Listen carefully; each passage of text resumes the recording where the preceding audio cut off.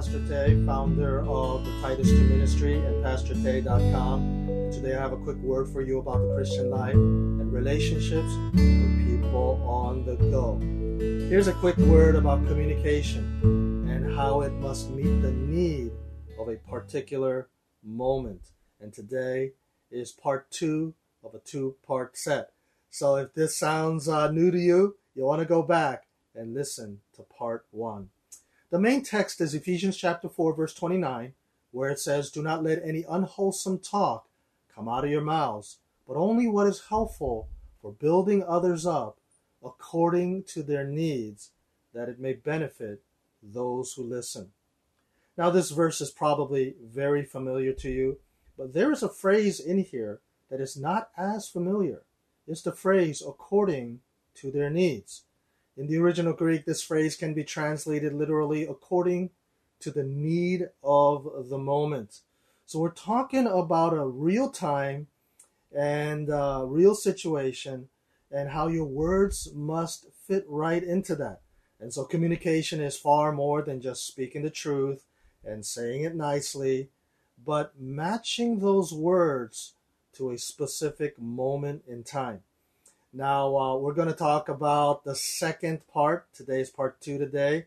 So I'm not going to tell you what the first part is. I'm going to tease you to go back and listen to part 1. So here we go. We're going to jump right into the second area where you ought to be sensitive, and that is the timing. You see, your words must happen in real time and space. We're talking about the need of the moment, a particular time in space. Proverbs chapter 15, verse 23 speaks to that, where it says, "A man has joy in an apt answer, but how delightful is a timely word." And so there's great delight that happens when the timing is just right. And we've all experienced that, right? That good feeling of comfort and edification, when somebody says the right words, but at the right time. And you say something like, "Wow, I really needed to hear that right now." Now, the opposite is also true. How many times has somebody said something that was right on, but it was the wrong time, and you got upset, you got irritated, right? And then you might have said something back like, "Hey, you know what? Your words are right, but this is just the wrong time."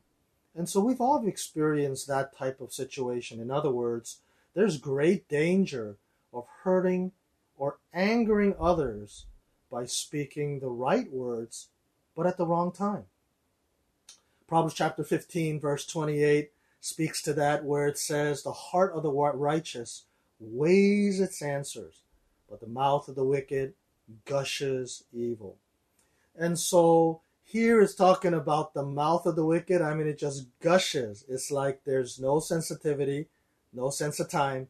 It just comes out, gushing, like there is no faucet control, right? So the mouth of the wicked is like that, but the heart of the righteous. Notice it's not even talking about the mouth of the righteous, because way before the mouth opens, it's the heart that takes time to assess what is being said. And so the righteous man is going to assess things in his heart, and his heart is going to weigh the answers before he speaks. In the original Hebrew, it is a business term, and so it's the idea of a scale.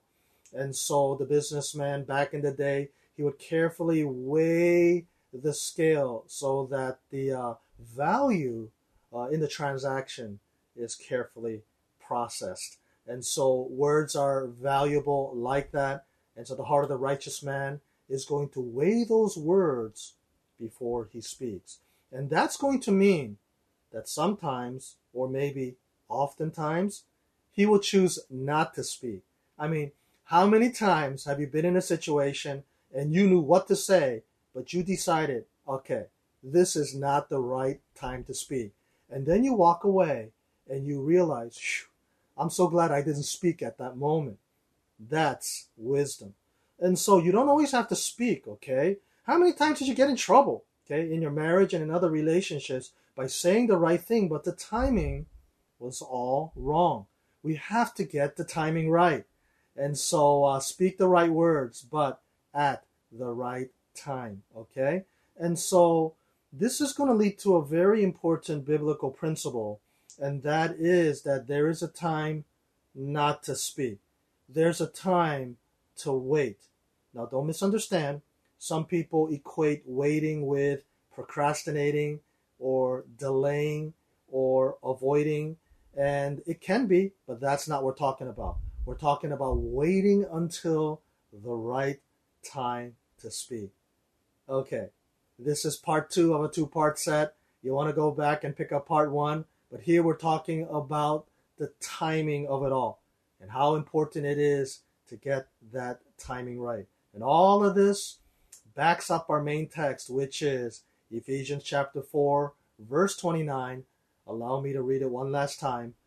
Do not let any unwholesome talk come out of your mouths, but only that is helpful for building others up according to their needs, that it may benefit those who listen. Well, that's it for today. Until next time, check out Titus2ministry.org and pastortay.com. And if you need to talk to somebody about how communication is not going well, and you're getting the timing all wrong and think it's leading you into a lot of trouble, contact me for a free conversation. Tell me your story, and I will listen. Gotta go.